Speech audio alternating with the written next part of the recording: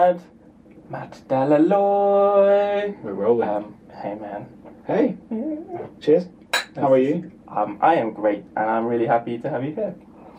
I'm happy to be here, man. Happy to be a part of this. This is great. I wanted you on here because I think you're a super interesting person. Very interesting. I'm glad someone does. Your sort of job path is like unique, to say the least. So I wanted to talk about that. But I just remembered before we go down that road, it was your birthday recently, and I made you something. So Did you? Happy birthday, Oh, Mr. God. Matt. This is presented awfully. Oh, this is awesome. Oh, what stone is that? That is like pearlescent. Mother of pearl. From a seashell inside. This So is awesome, for man. the viewers, I put an image up, and then you can see what he's got. This is so good, man. Yeah, because I've been badgering you for ages on the song that you released on your competition a few weeks ago. Yeah, well, very few people have expressed desire for these things. I can sell them, so now I'm giving them away. So for you to love it as much as you did when you came to do Project Episode 2, everyone, Matt's featured in that one. Put it on now. Put it right next to my other Alexander Wren product. merch. The climbing shoe. Yeah. Which I suppose that's a good starting point. That's how we met, right? The climbing wall. what a seamless Seamless transition. segue. Yeah. I suppose we both had a love for climbing. Yeah, Matt. We met at the bouldering wall. Yeah, That's great. Boulder Brian, shout out. I'll tag them in this. It's just a brilliant place to. One, it's just great fun, but it's also just great to meet people. It's just such a social thing, and I found, after doing it for a few years, I found that pretty much everyone who climbs is usually quite cool. Yeah. So they're usually in like a good place in life. or at least seem like they are pretending. Yeah. Pretending. I mean, if you're gonna go climb a wall and challenge yourself, because that's hard in itself. Like, I didn't quite realize how difficult it is even to do the easy grades. Then you're in a state of mind where you want to challenge yourself, right? Which is a healthy state of mind. Oh yeah. Yeah. And just the adrenaline, it's just such a simple thing to do. You're just climbing up a wall, but it's quite there's quite a lot to it, surprisingly. I like going into it, I thought, I'm just going to muscle my way up these walls and see what goes on, but actually there's quite a lot of just little finer details, just like the direction that you point your toes. It's just great fun. And I love climbing with you, man. We climbed there and we went, and we've done some time outdoors as well. That was great. What's the farm called? Stone Farm? Stone Rock Farm. Stone Farm Rocks? Yeah, that one. But yeah, we need to do that again sometime. That was fun, man. Terrifying. I'd much prefer indoor climbing to outdoor just because of the risk factor. When I was outdoors, I was absolutely petrified. Whereas indoor, you've got like mats and you can fall on those. And how do you feel about doing outdoors but with ropes and everything? Yeah, better. Yeah, absolutely. Yeah, when we went to High Sports that day, I trusted the harnesses. It's just free climbing that I was uncomfortable. Oh well, it's alright. Well, we need to get you on the wall with some ropes. We'll sort it out. Definitely. Okay, so pick up where we left off. Work. So what do you currently do?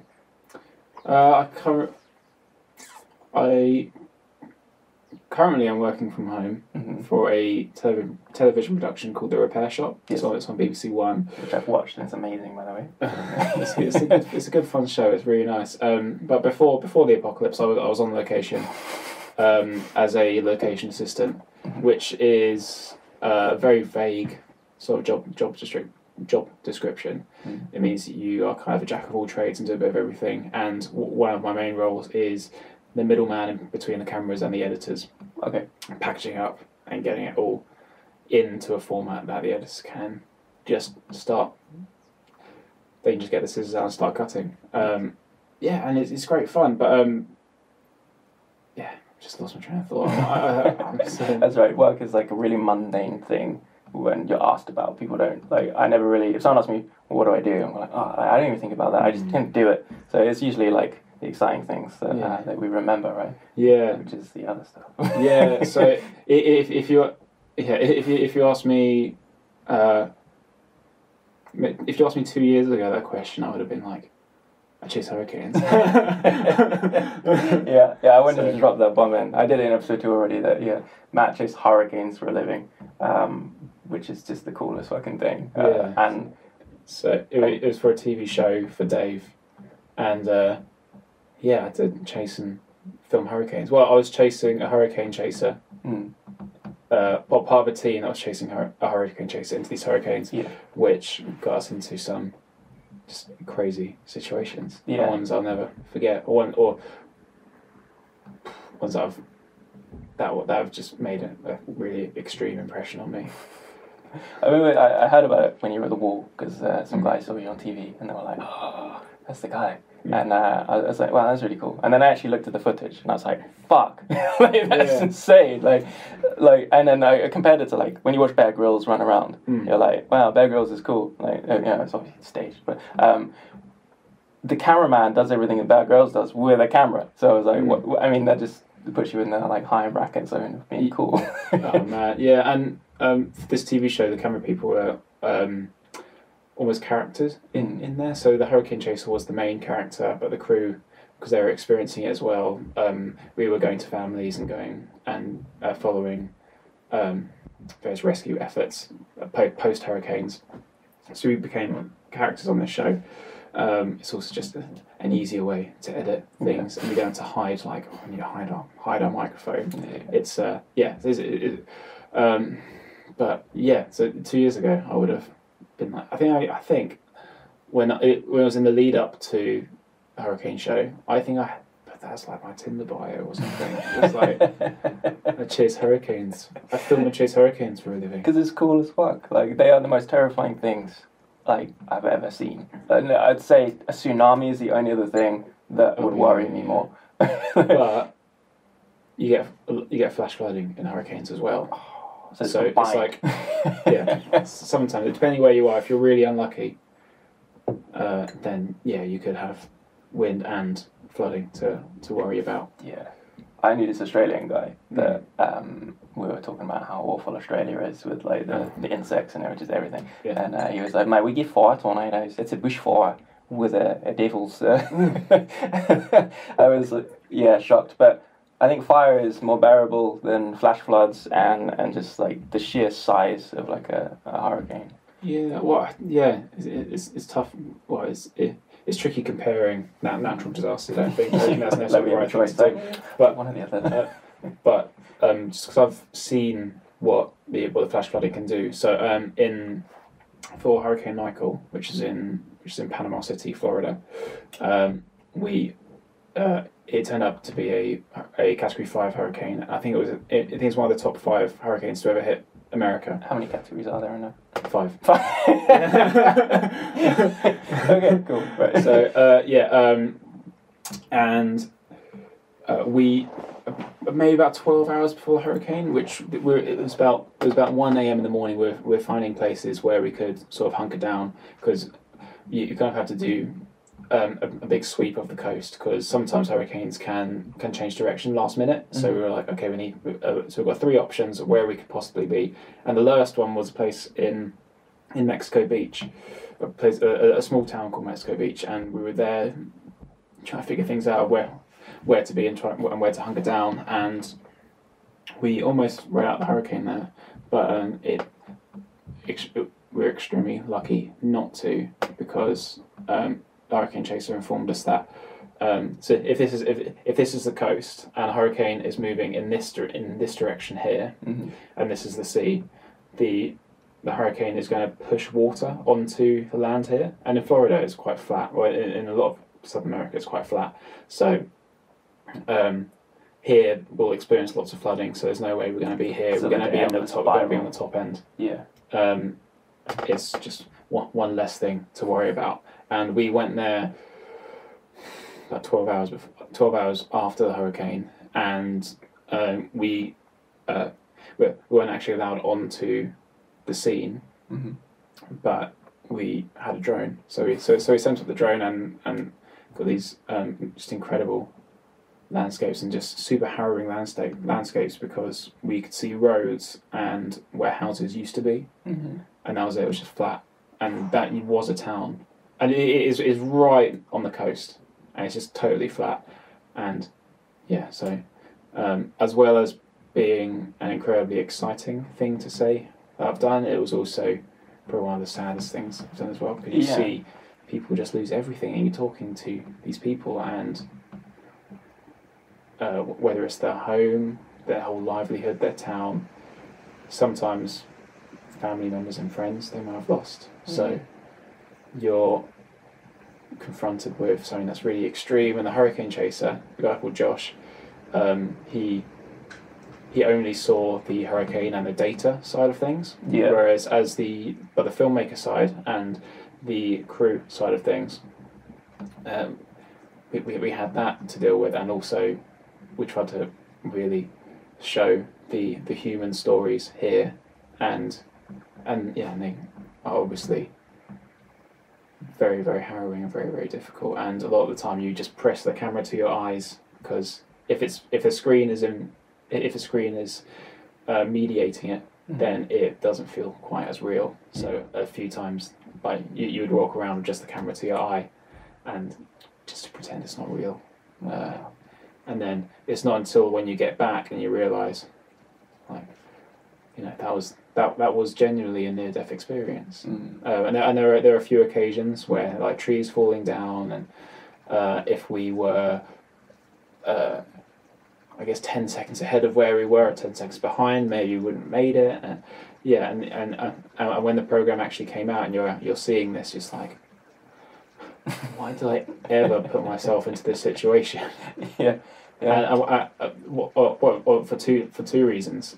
One, because it's obviously very, very dangerous, and why would I, apart from the excitement of the extremity of these hurricanes. Extremity, is that a word? Yeah, it gets me now. It is now. But also we were during the time I didn't realise this, but afterwards we realised that we're going to these places on purpose. We're putting ourselves into these situations, and the people that are already there, that's their home, so they want to stay. A lot of people stayed. They're just, don't know how to say this. Sentimentally attached. And also they just didn't really want to leave just because they were being told to. Yeah. So they were quite stubborn. Yeah, they were being quite stubborn, and they were like, "Oh, we get hurricanes every." I almost did the accent, by the way. We get hurricanes every single year. I lived through Hurricane Katrina. This hurricane's not going to get me. Yeah. And then you go back and the house isn't there. So we're putting ourselves into that situation on purpose, and also from that, us being there means that we're taking away 4 or 5 people's worth of supplies, whether that's petrol or food. A lot of the time we'll get all of our supplies from the outside, maybe in the state next door, and bring everything in, so we wouldn't be taking anything from any locals. So we'd have like jerry cans and things like that, but eventually we do need to get petrol. But so it's I guess there's a small tax, because if you weren't doing that, the awareness wouldn't be so high. Like, because it's an entertaining TV show, it's like exposing people to like the horror of it. Like, a war journalist has to be there in order to. If we didn't have war journalists, we wouldn't know about the Holocaust. Like, there would be no footage of like the aftermath, and like you wouldn't see the impact of it, how awful it was. So I think it's a small cost, 5 people's supplies, in order to convey how fucking awful they are. Yeah, it's but just moving away from the super emotional stuff, like just in terms of the practicality of filming a show like this, and it's just impossible. Like, you can't plan anything because it's the weather, and a lot of the time we would be there for maybe 2 weeks, so 3 to 4 days before the hurricane. We'd hear about the hurricane maybe 4 or 3 days before, get on the plane and go. We'd already have our bags packed. So, for example, this one in Florida, I got a call on a Sunday morning that I needed to be at Gatwick in 2 hours. Just have a bag packed all the time. Then. Yeah, pretty much. I was like, okay, there's no trains. It's Sunday, and a lot of the time, because you're always on the move, you don't get any sleep, and after the hurricane, there's usually nowhere to sleep, so you just don't. My first experience of doing these shows, we did 2 typhoons in Japan, which are 48 hours after each other, and then we heard that a hurricane was on the way to Hawaii. Hurricane Hector, I think. No, Hurricane Lane. Yeah, Hurricane Lane.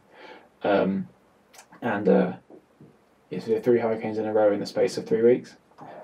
That one in Hawaii didn't actually end up hitting. The reason that we went there is for the news story. So hurricanes barely ever hit Hawaii. So it in the Hurricane Chaser's words, this is like Hurricane Chaser's fool's gold. If that's the right term. Yeah. And yeah, so 3 weeks of not really eating anything, maybe gas station snacks, maybe 2 hours sleep a night, because with my role I would assist with the filming and that sort of things. But then when everyone else goes to bed, I had to back up all the cards, make sure everything was safely backed up, because if we lost it, oh my god. And then I would get sleep. And that was always an ongoing process.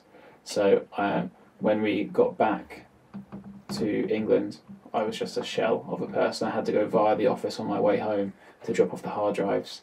And then I got home, and it was early in the morning, and I was like, I think I'm just gonna go for like a half an hour nap, just so I can make it to the evening. And then I went to bed and woke up 16 hours later.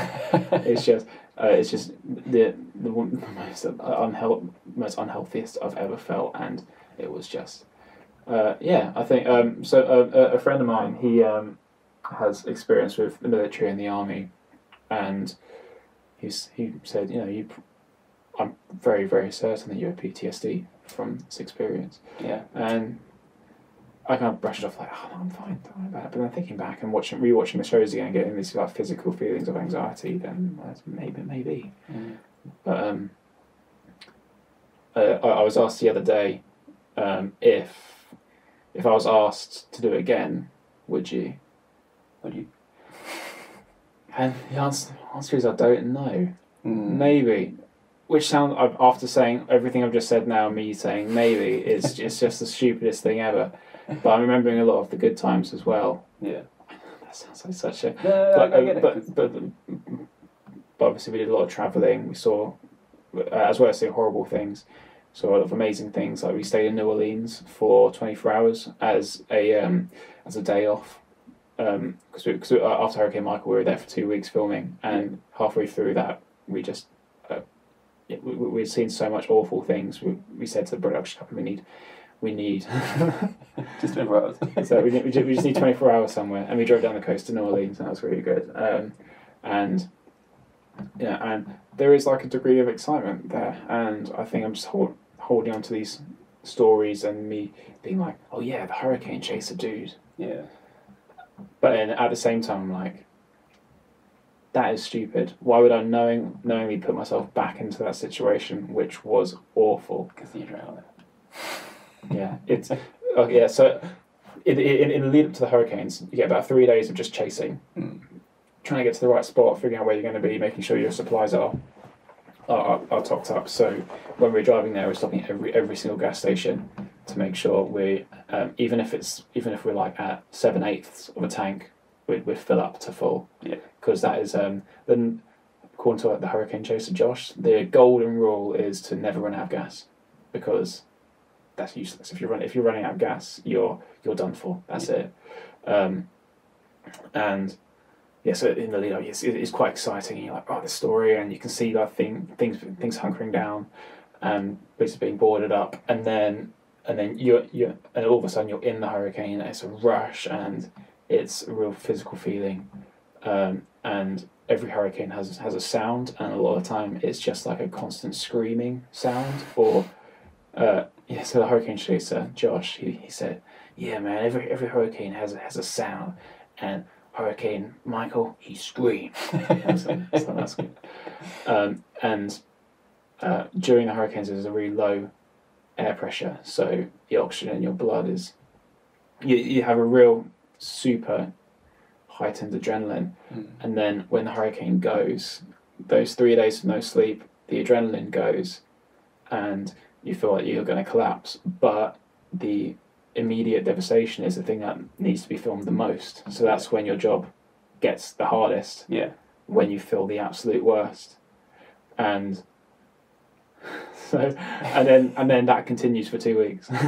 Once you have that as a standard, everything else must seem easy. Like, which is why I think when I met you, I was like, this guy is zen as fuck, because you're never stressed. Like, you're always calm, and it must be on the outside, I guess. However, like, your concept of what hard work is different to, like, let's say an average person. It's like, no, my day was hard. I did 9 to 5, and I like stared at the cashier register. Like, knowing that you did that level of output for such a long time, I think creates a different kind of person. Maybe, yeah. I think a lot of, before all this, I did karate for a very, very long time as well, which, as well as being a great physical thing to do, it's a quite good mental thing to do as well, because you are having to control a lot of emotions, like in fights, all that. You want to get street angry and let that rage kind of control the fight, but it just means you get really, really sloppy. So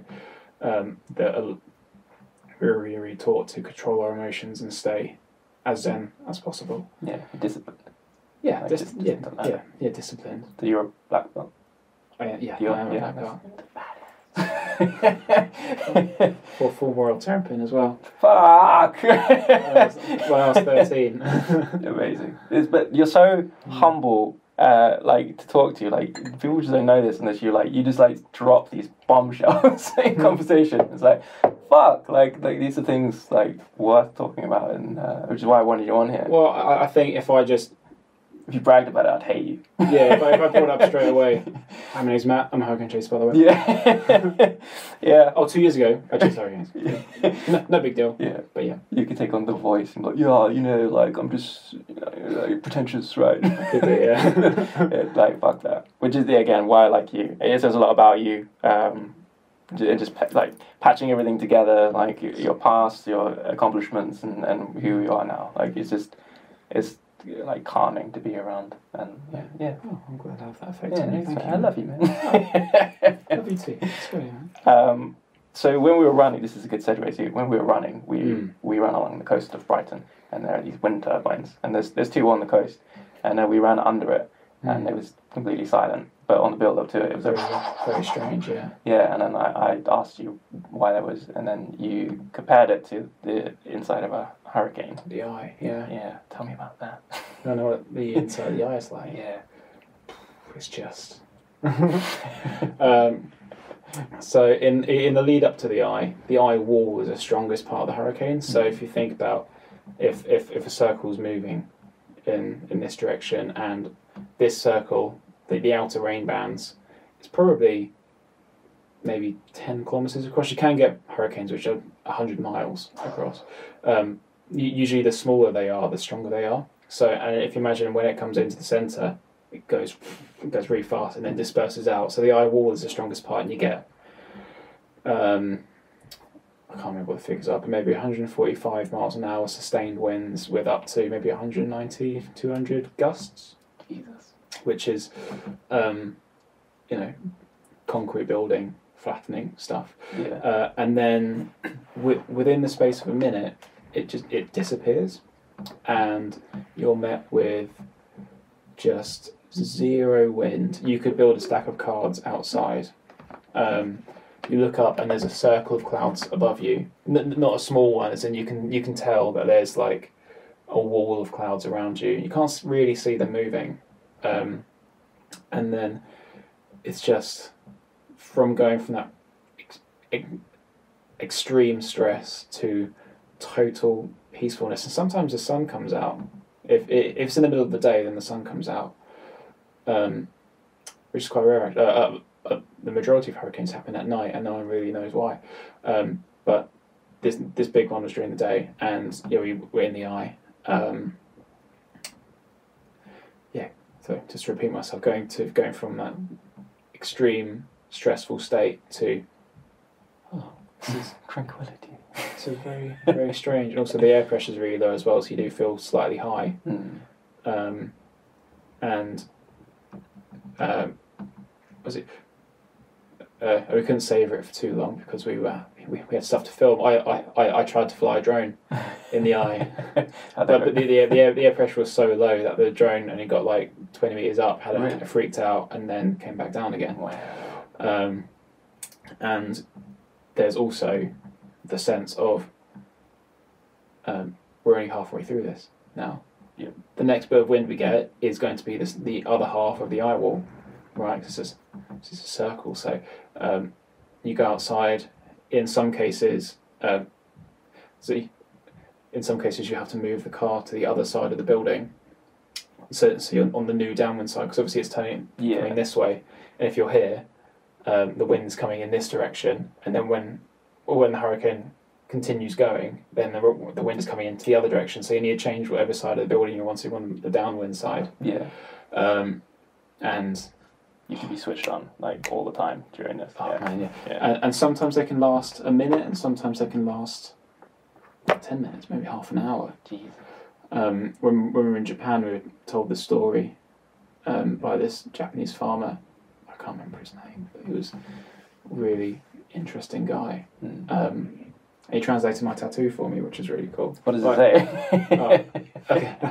So we're talking. I had all my tattoos kind of covered up because we were told that in Japan, if you're not as much if you're a tourist, but usually tattoos are quite taboo because usually it relates to gang culture. Stuff, right? Yeah. And not so much now, but we're in quite an old school part of Japan. We're in the oh my god, we're in the islands in southern Japan. I've completely forgotten the name. That's cool. I don't know. You could tell me anything. Well, the island that we're on was called Yakushima. I can't remember what the cluster of islands is called. Yeah. And yeah, so I had my tattoos covered up. It was a really hot day, so I rolled my sleeves, and he told me, so you're on? Okay. Yeah, so I was talking, and he was, have you heard of the samurai? And they told me this whole story about how the samurai used to train their spirits, because that was almost their secret weapon and most powerful weapon. So it essentially means it's a mixture of dialects, but so it's quite hard to translate directly into English, but it essentially means to foster a strong spirit brings great strength. And this is my karate club's like logo. I'm all about that. And this is my karate for the last 30 years. It's been my karate club's logo and motto. They've always known it's meant something like that, but to have it confirmed, was great. But yeah, so this farmer told us of a story. It's going back to Eyes of Hurricanes, and this was something that his grandpa told him, that before hurricanes were really, really understood, they were just storms, and they didn't have any satellite imagery of what it really looked like. So there was this one time that there was a really, really extreme storm, a hurricane. Well, in Japan they're called typhoons, even though they're the same thing. Australia cyclones, but they are all tropical storms, and the rest of the world calls them hurricanes. Big spirals of wind. Yeah, so but they just thought it was a really extreme storm, and then the eye of the hurricane came, so it was peace and quiet. And then when that happened, all of the fishermen went back out in their boats, and then obviously the other half of the hurricane came. That's horrendous. So it's because it's something that not many people experience. It's really hard to fully explain. You had to be there, man. Yeah. Yeah. So, I mean, on the Japan sort of point, I remember watching a documentary about the tsunami, and it was awful. Again, like second most terrifying thing, I think. And there was this old village, and they had like a centuries old like landmark milestone, like halfway up a mountain. It said, "Do not build lower than this point." And when the tsunami happened, the water reached within like 300-400 meters of this landmark. Everything below was just washed away, and it's like someone figured that out like over generations, like just wisdom passed down. Well, the way that Japan views hurricanes is really, really interesting, and totally different to America. So because Japan gets a lot of typhoons, maybe 30 to 40 a year, usually around our summertime and our autumn time, because he has so many, there's only strong trees left. There's only strong structures. It's unlike America. It's quite mountainous, so there's natural windbreakers. So a lot of the shops stay open during these hurricanes. There's people driving around in these tiny little K cars. The majority of their cars are very, very small, because their engines are only this big, so it means that they barely pay any tax for them. So they're quite frugal. So yeah, their attitude to hurricanes is just totally different. Yeah. And then for them, it's just a day that you have to stay inside. Yeah. And that's kind of it, really. It's very, very different in other parts of the world. Obviously, in America, it can be, well, as I said, it is super, super devastating. Usually, the effects are a lot worse because of the landscape and it being so flat. It can go miles inland. Because a lot of hurricanes always happen on the coast, because they're storms that happen at sea that come on land. Yeah. And hurricanes that stay just at sea, their hurricane chasers call them fish. Just because they just stay on the sea. Yeah. Wow. I mean, it's devastating for any inconvenience in life anyway. Like, so any viewers that are not from England, we don't have shit here. Like, it's calm all the time. I mean, it's a bit rainy today and a bit windy. Yeah, like I might not walk to the shop because I don't want to get a bit wet. Like, but other than that, there's no predators. It's dreary. Yeah. Yeah. Like, and I don't think anything can happen. There's no tectonic plates. So we don't really get earthquakes. We're very fortunate. Yeah, it's great. Privileged. So I think people that live in these sort of environments just kind of get used to it, and like I suppose so. Yeah. I crave stuff like that, because anytime my life is like easy, I'm like, something's wrong here, like, because I'm not preparing for something, or like something's going to happen that will, I won't be ready for. So I always feel the need to be in this state of like sort of worry, which isn't healthy. You need to relax sometimes. Right? Yeah, I do. I was going to actually compare the eye of the storm as like an analogy for like life, like everything's spiraling like out of control, and then you find moments of peace, but you can only let it move, for so long before it happens again. Yeah, but eventually that will pass too. That could be an analogy for death. I don't know. It could be an analogy for anything. Yeah, everything's an analogy. Can you hand me that yoga block, please? Thanks, man. I need to sit up more because these seats are uncomfortable. Better. There we go. Upright. You just want to be taller than me. I gave you the cut-off seat there. So yeah, the studio is a bit shit. I like it. It will get better. Yeah. This is number 3. Like, I want to see what number 300 will be like. What will we be doing? Like, that's the radiator. Yeah, but running, man. Yeah. Yeah, we went away from the running. That's what really brought us together, right? Yeah, so we obviously lockdown took away our ability to climb because a lot of the centres closed, and a lot of the outdoor spaces, they're similar in a similar way that National Trust kind of runs certain areas and can close them off. It's a similar thing for various climbing walls or climbing crags outside. So that was taken away from us, and we kind of just got into running together, and we just became quite close from that. Because I think when you go running, if you run for long enough and far enough, that you can get into quite a vulnerable state where you can be very, very open. And we have some amazing chats. Yeah, deep on our runs. Yeah, it's therapy runs. Yeah, they really were. I say were, there were more. Running them, so you're away working recently, and I've been doing them on my own. But for the first week, I didn't. I'll admit that. I mean, neither. Yeah, I felt significantly more different. Yeah, it's important to run by yourself sometimes, though. I guess. Yeah, now and again I like to put in like some Hans Zimmer and sprint, like, yeah, because I always worry when we run together, like if I push and then I run out, that will be your standard now because that's what you do, and then you'll just carry on at that speed, and then I'll fuck myself because I noticed that I'll push to my limit, and then you'll kind of like catch me, and then that's it. That's your standard. I don't know, man. You have stamina for days. I don't know how you do it. On our first few runs together, I could not keep up with you. Mm-hmm. You're nearly a couple of 100 meters behind, but that was a horrendous run. I don't know about a couple of hundred. That's a bit. Yeah, kind of meters. A couple of meters behind. That was a hot day and a long climb. That was a hell of a hill.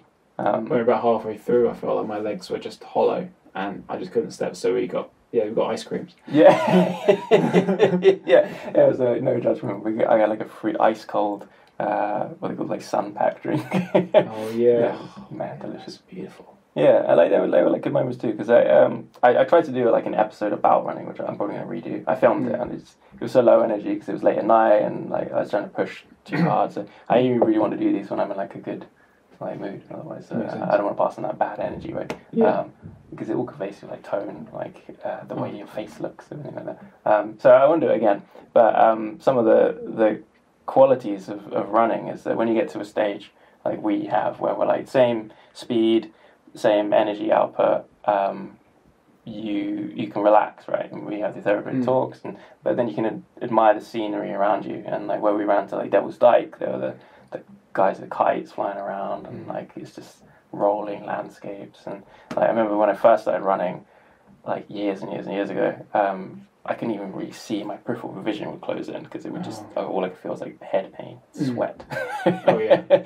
And whenever I talk to someone who doesn't run, because I always talk about run-ons, they're like, I wish I loved running, but I just can't get into it. Like, I can see why. Cause it sucks. The first month really sucks. My one of my really close, probably one of my closest friends, Phil. He's just over the last few months of lockdown has gotten really into running, and I'm really proud of him. He rode out the first month, and his aim was to try and get to do a 5k without stopping, and then once he got that, his aim was to get a 5k within half an hour, and he got that, and he just continued going, and then so he was stuck doing 5ks, and then all of a sudden he texted me saying, I just did how far is it? 15 kilometre run, and I've just experienced my first runner's high.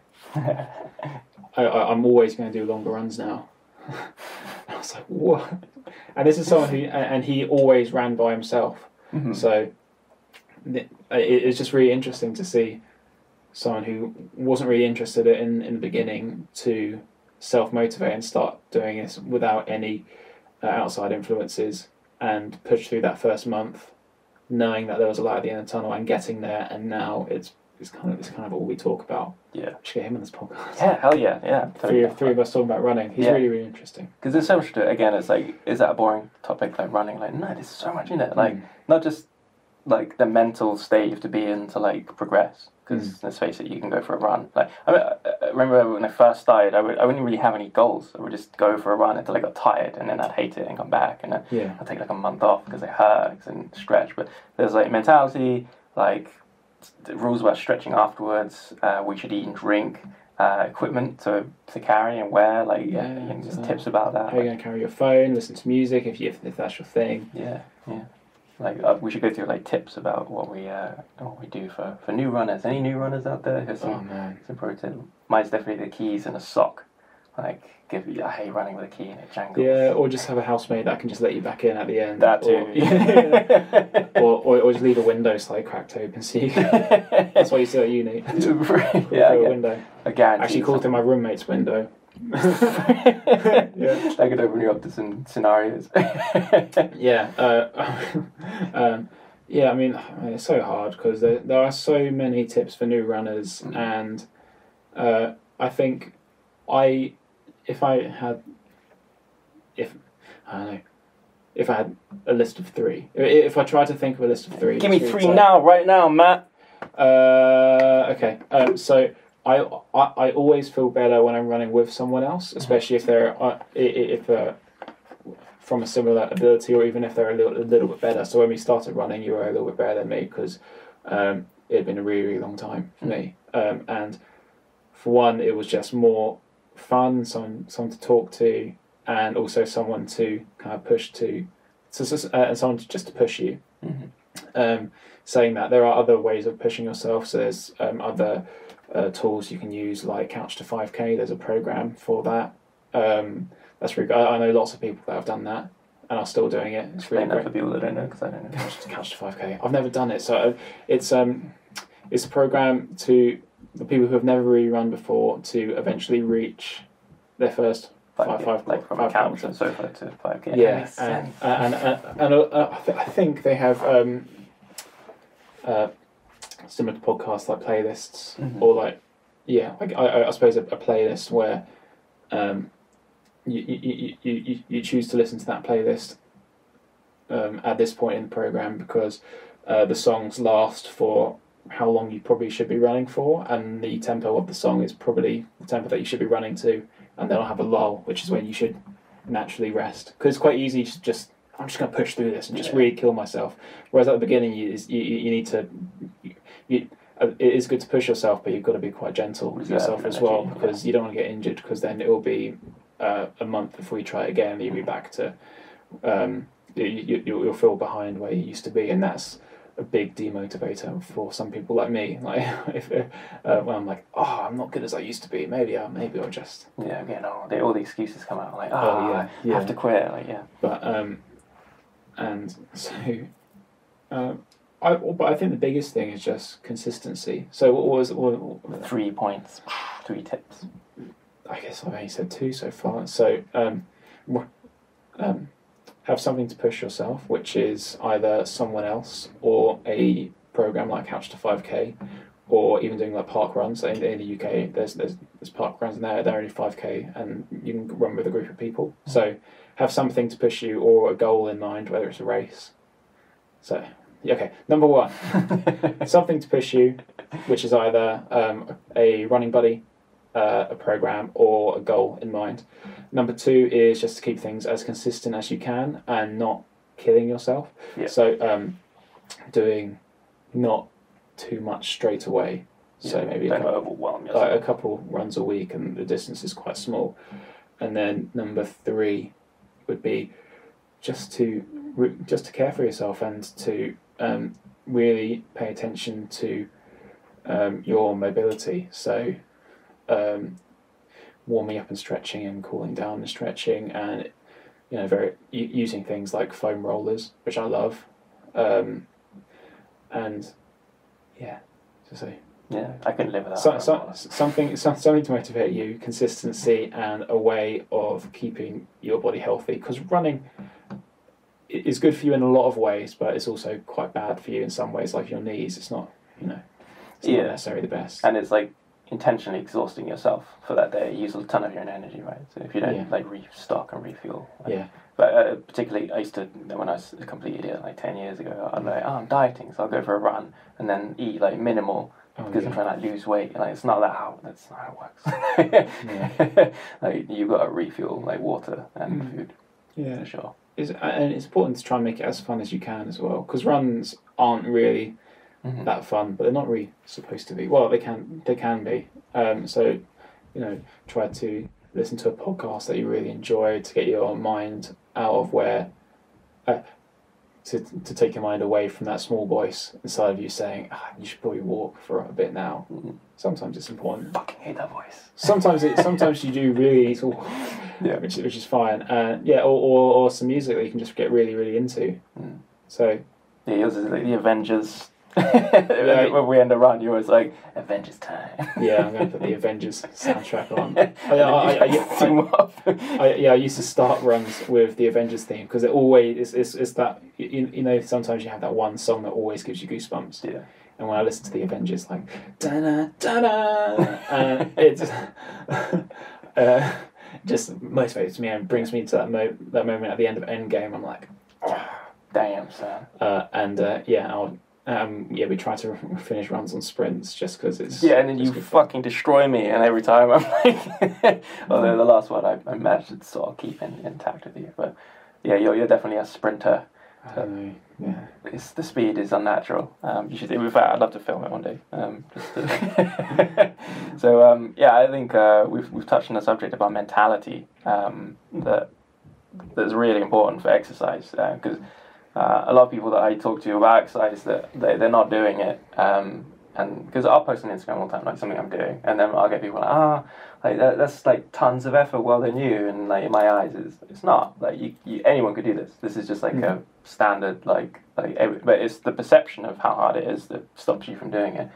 And my best friend James, who will be on the podcast soon, his attitude to exercise is to like just destroy himself, no matter what it is, weights, like running it with just it has to be horrendous, like military grade, and he does it, but like he hates it. But just doesn't sound fun. Yeah, and then recently he's adjusted to this. Like, if you enjoy the exercise, you'll look forward to doing it, and then you'll do it more often, and then you'll get better results. Oh yeah, of course. Yeah, and it's completely changed. He's enjoying it. I mean, we'll see the results as they come. But I realized I was kind of doing that too. I was like, like with the long distance runs, like. They're not enjoyable. So doing them too often kind of makes you not want to run for a bit. And I did take some time off after. Oh, cool. Some really long. It's good to balance. Like if you just do like a 5K. Yeah.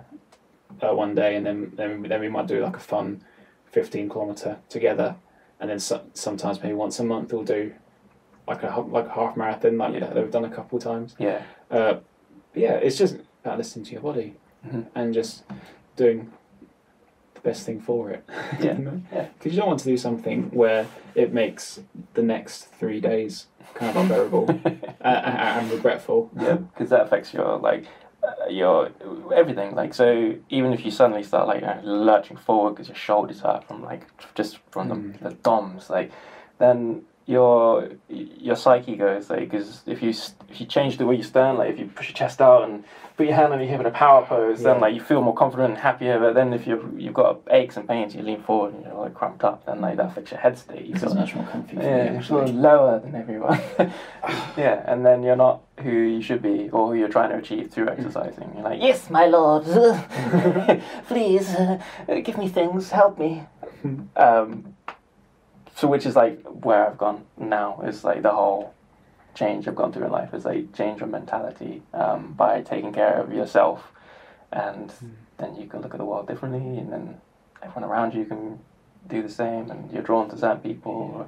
And to take that back to running, it's in terms of the mental side of things. Well, a lot of people use it as a really good form of meditation because it's quite close to it, because it's a prolonged state of focus into one thing. Yeah. So you kind of forget about maybe the outside world for a bit, and you're just kind of concentrating what's happening inside, whether it's how much your knees hurt, how out of breath you are, or whatever you're listening to. It's just a good way of clearing your mind. Yeah, because once if it's creativity or whatever focal point is, it gives your brain time to process, which is not something that the narration voice in your head is doing, because that's problem solving. We always talk about the kind of changing the voice in your head from the moaning, oh, I want to stop, to come on, just to push you a bit more. But there's that other part that figures shit out for you, and you without even saying it, you kind of just know what to do or how things will happen. I like that part. Yeah. Meditation. Okay. I'm not very good at meditation. My mind always drifts. Yeah. There's something I need to practice. It's something that I really wish I was good at. I think that's part of it though. So it's like being overstimulated, right? So if you always gotta watch TV, you gotta be on your phone, you gotta watch TikToks, Instagram, scroll, everything. It's all busy.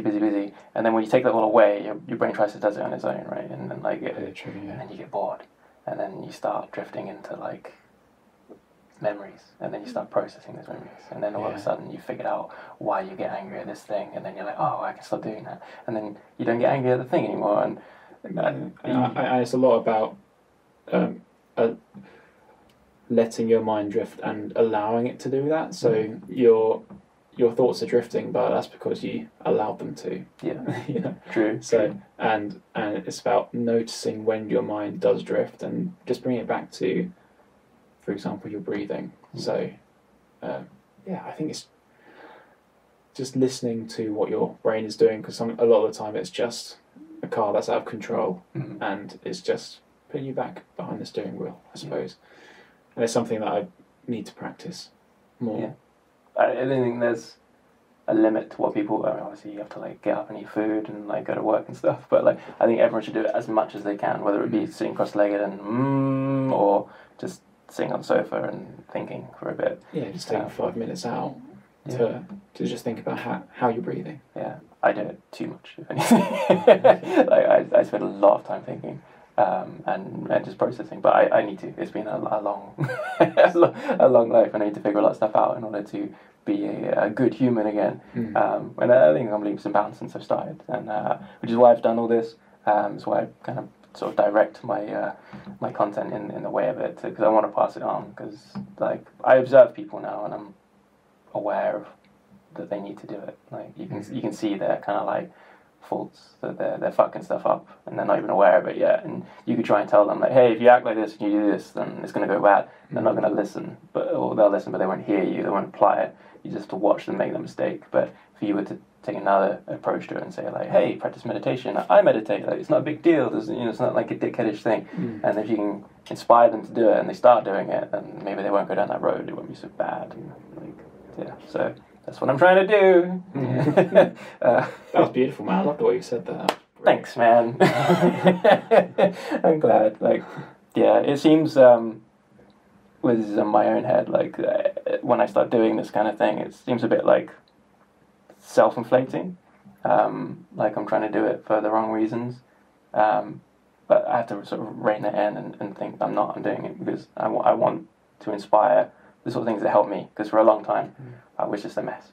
And I was like making mistakes and fucking stuff up. So like I figured it out. I had help for figuring it out, and I want to pass it on. Like that's all this is. And I enjoy doing it. So if you enjoy doing the thing you love for work, you never work a day in your life. So here I am. Brilliant. Okay.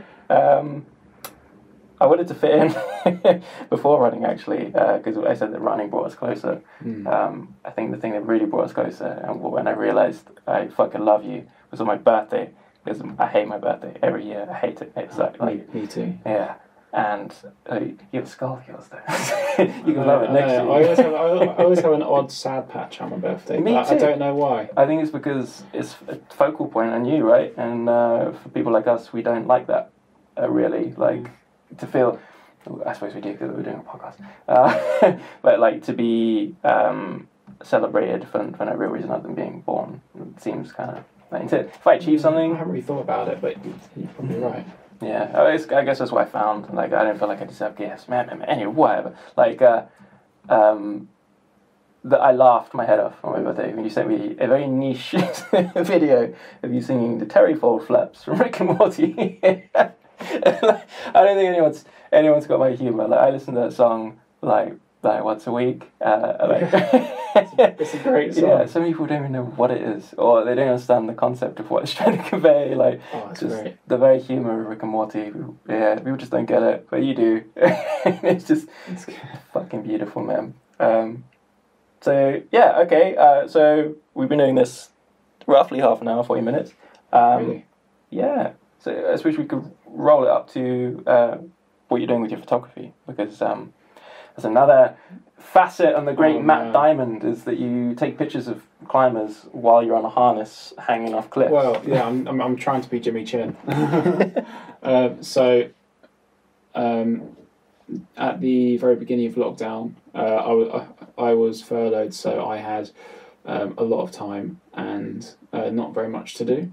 So when various outdoor crags started to open up, I've always loved photography, and I really love climbing. So I thought this is the perfect time, whilst I've got lots of spare time, to just try to combine those things and not really make it into a business, just do it because I really enjoy it. So I reached out to a bunch of local climbers on various social media page, like Southeast Climbers and that kind of thing. Just say, hey, I want to take pictures of climbing. Can I join anyone climbing and you can have the photos for free and you can do whatever you want with them. Just let me take photos of you. And so I've been I haven't been doing it as much in the last month or so. So I think the weather's pretty sucked. Yeah. But yeah, I just it's good fun, but it's a lot of problem solving. So not only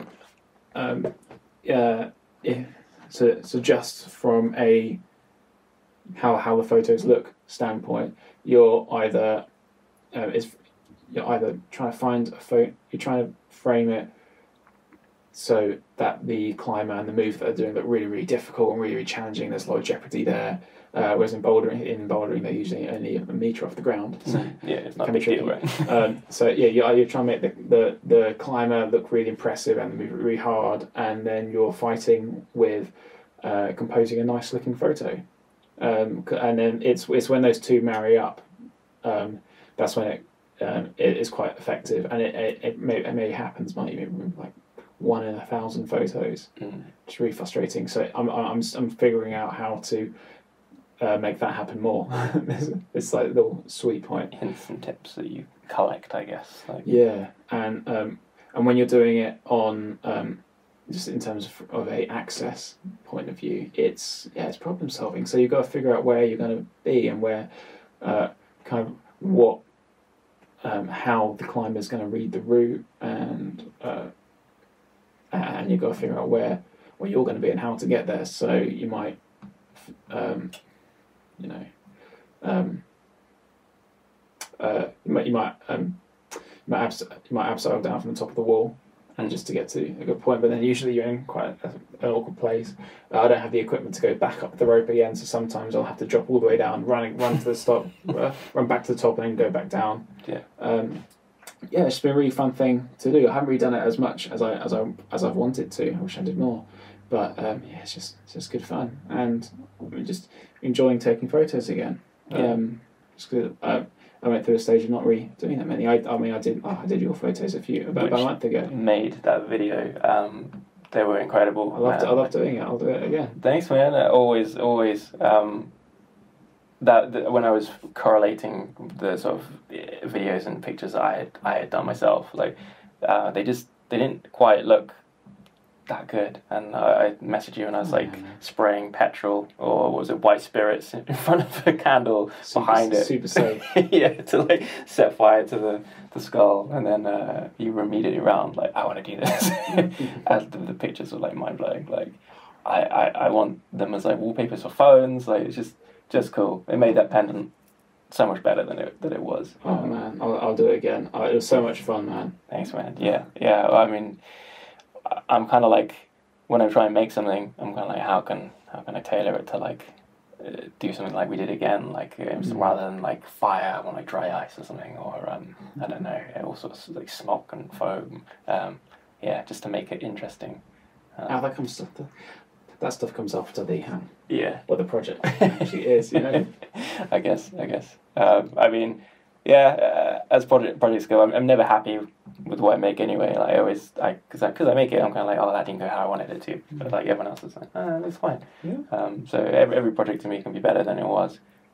So for you to edit it in a way to bring all the colours out, it's the first time I've been blown away by my own work. I was wow, I made that, and it's all to you, man. I had no idea you felt that way. That's really nice. Yeah. You should feel that way more often. Your stuff's great. I guess even with the most recent one with that lady I made, the thing about me is that everything I make, it's the first time I've made it. No one's taught me how to do it. I have to figure it out as I go. And as soon as I start it and I start posting about it, you're sort of in that hole. You have to finish it because if no one notices, if everyone goes back to episode 4 and you see the book I'm making in it. That's not the same book at the end because I had to I ruined it. I painted the pages gold, which I did on a previous book. I didn't learn my lesson, and it kind of stuck the pages together and kind of ruined it. So I had to use a pre-made book. So to me it's but no one noticed, no one brought it up. It still looked great. It's still a great product, but it's like that with everything. I look at everything. So in the future, I'm going to try and make things that I already know how to make, precious metal jewelry, because I did a 5-year apprenticeship in learning how to fucking do this. I should probably sort of re-explore some things I know. But Of course. what I find boring, I think people find like really interesting. So, but that comes with the cost of materials, things like that. So I still don't know what to do for October. Yeah, so we'll see. But I know I want to do more already. I said I wouldn't do it until I had the budget to do it. But I want to do at least 3 in October, because every time we do the live giveaways and only one person wins, and like the rest of the people are disappointed. I'm like, it's not the energy I wanted. Me included. Yeah, like I didn't win. Yeah, like everyone like that shows interest. I'm like, I want them to win, but they're like, they can't always anymore. So That's the whole. I guess that's the whole point. The aim of the game. Yeah. Yeah, but it would be cool if I could do 3 and just list them off, like, you know, 1 a week or something. And if it gets to my milestone, then I can do things like in cast, and like 20 people can win, and like, because the chances are going to get less and less, and more people sign up. But if I can do 20, it increases chances for everyone. And do like big publicity stunts and stuff. It'd be great. It's exciting. Yeah, I'm looking forward to it. I'm excited for you. Yeah, I would just, all of our features, like all of the people around me, like me, you, Jack, like Mike, we're all like doing these side hustles. I think we've been forced into it from this COVID pandemic, where like everything kind of shut, but we're given time to create. And too much time. Yeah, I'm kind of hoping for another lockdown. Give you some more eyes on the screen. Oh no. Yeah, I mean, it's not good for the economy or anything, but it keeps people safe, and you can all watch my content. It's the one. It's the silver lining. Yeah, and that's the way we should look at everything. Like, look for the good in it. Like, obviously, there's a shit ton of bad, but I don't want to waste my energy talking about that. It seems needless. Well, I suppose you're right. Thanks, man. So is there anything you want to approach or mention or promote? Oh man. Nah, I don't want to promote anything. I just plugins. On my way here I was thinking, what can I ask Alex? Oh no, questions for me. And I have one, but I don't know how to word it. That's fair. It's to do with your mindset when you make something that you kind of go to another place in your mind. Definitely. Yeah. And I remember you telling me about it on a run. I was like, that's really interesting, but I can't seem to re-access that memory of what exactly you said. But I am intrigued. But do you know what I'm talking about? Yeah, I remember saying it. You say that it's not really me that does it. Yeah. I just found that really interesting, and just not confusing, but just I was like, I need to ask about that. It sounds mental, but I think as society becomes more aware of like the brain and what consciousness is, we're going to be like, okay, this is a thing. So what I said to you was that when I make something, like I don't know what I'm doing. I just sit down, I do it. But there's like another part of me that takes over, and my hands just move. I just can do stuff. I know how to do things that I've never researched really. It's already taken from inspiration of I guess this works on metal, so that would work on wood. Oh yeah, it does. Great, cool. I can carve things. But it's not like a language. Like when I do something, if I'm writing something, I'm reading it in my head, like with the voice, the things. Like but when I'm making it, there's nothing. It's just like I'm doing. And I think that's because there are multiples of us in our heads, not in like a schizophrenic kind of way, like multiple personality. I think there's different, same being, but within. And I kind of tried to write about it in episode 4's blog on my website. Plugging. Shameless. I gotta promote it. About like the narrator voice that I hate so much, because that's what's causing me the most problems in my life, is that when you close your eyes at night, you think about stuff, and it's a voice, right? It's telling you things. It's a voice that tells you you're bad, or tells you to stop running, or tells you you're good, or like... Sometimes it's only that voice is just to protect yourself. Yeah, it's prominent, right? But it's clearly a voice. So if someone, let's say 10, 20 years ago, if you said there's a voice in my head, people are like, oh, you're crazy. But now we're all kind of like, oh shit, everyone has a voice in their head. It's your narrator. But there's also like that ancestral like instinct in like the core of your brain, like that doesn't seem to have language. It just does stuff. Like you know to be afraid of certain things. You know how to access things, like where to go get water. You're thirsty. Like it's not like your brain says, I need to have a drink. You just like you just go do it, right? Like, it's hard to even explain that.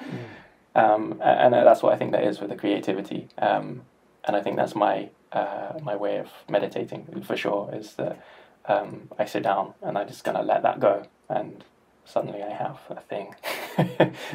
Even if it's not a bench, if it's just making like a mezzanine bed or repotting a plant or like something, using my body, I think that's what's really in charge. I'd love to look inside your brain. Like, a lot of people see it as absolute nonsense. Not in like a zombie way, just as... I don't even know. Just I'd love to experience your brain for a day. Yeah, that'd be great. I don't think it's that different, but a lot of people say to me, even people that I only meet for a brief time, they're like you're not even on drugs and you're thinking about this kind of shit, man. And it's like, I guess. And I've always been accused of being like way too serious, but it seems like the things people talk about to me are like really like unnecessary, insignificant and boring. Like, I don't care what the Kardashians are wearing. I don't care what this Tiger Woods has done. Like, God damn it, I'm leaving. I mean, there are obviously like some social things that I like find interesting, but like really, what I find interesting is the exploration of things we don't know about.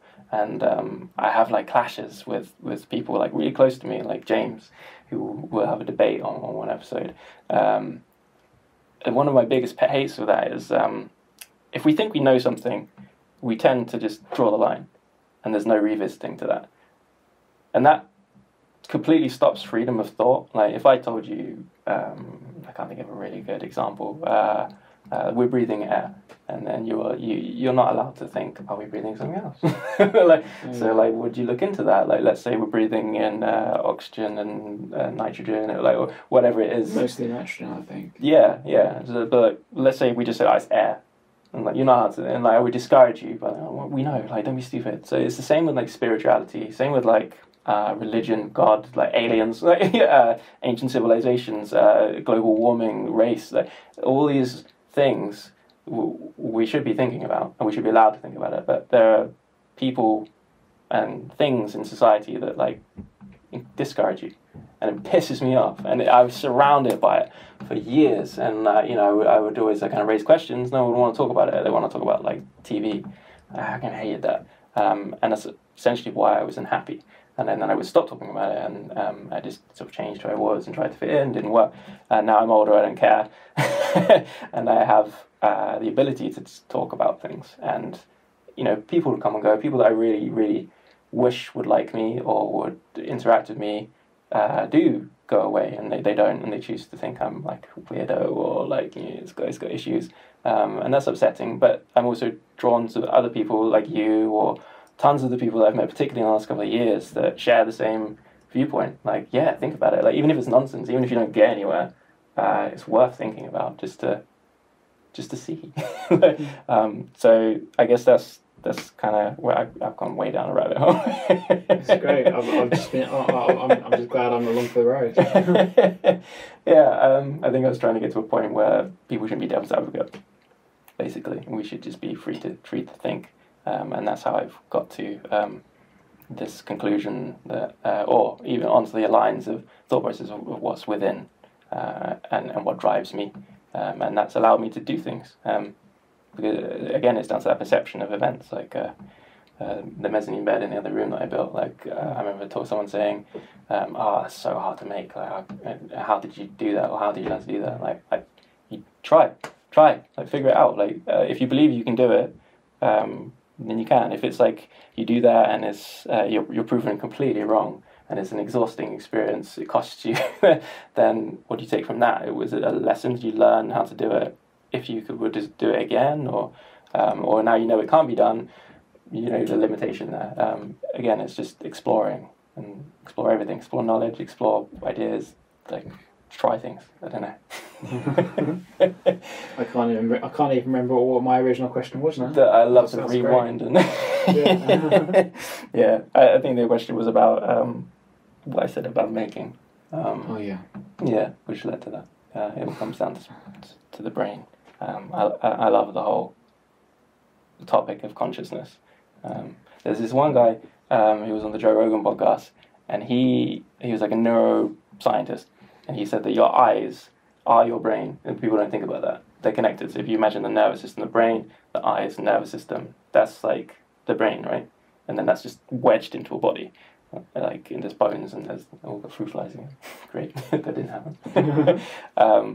So when you look at someone's eyes, you see their brain, and they're saying like the eyes are the window to the soul.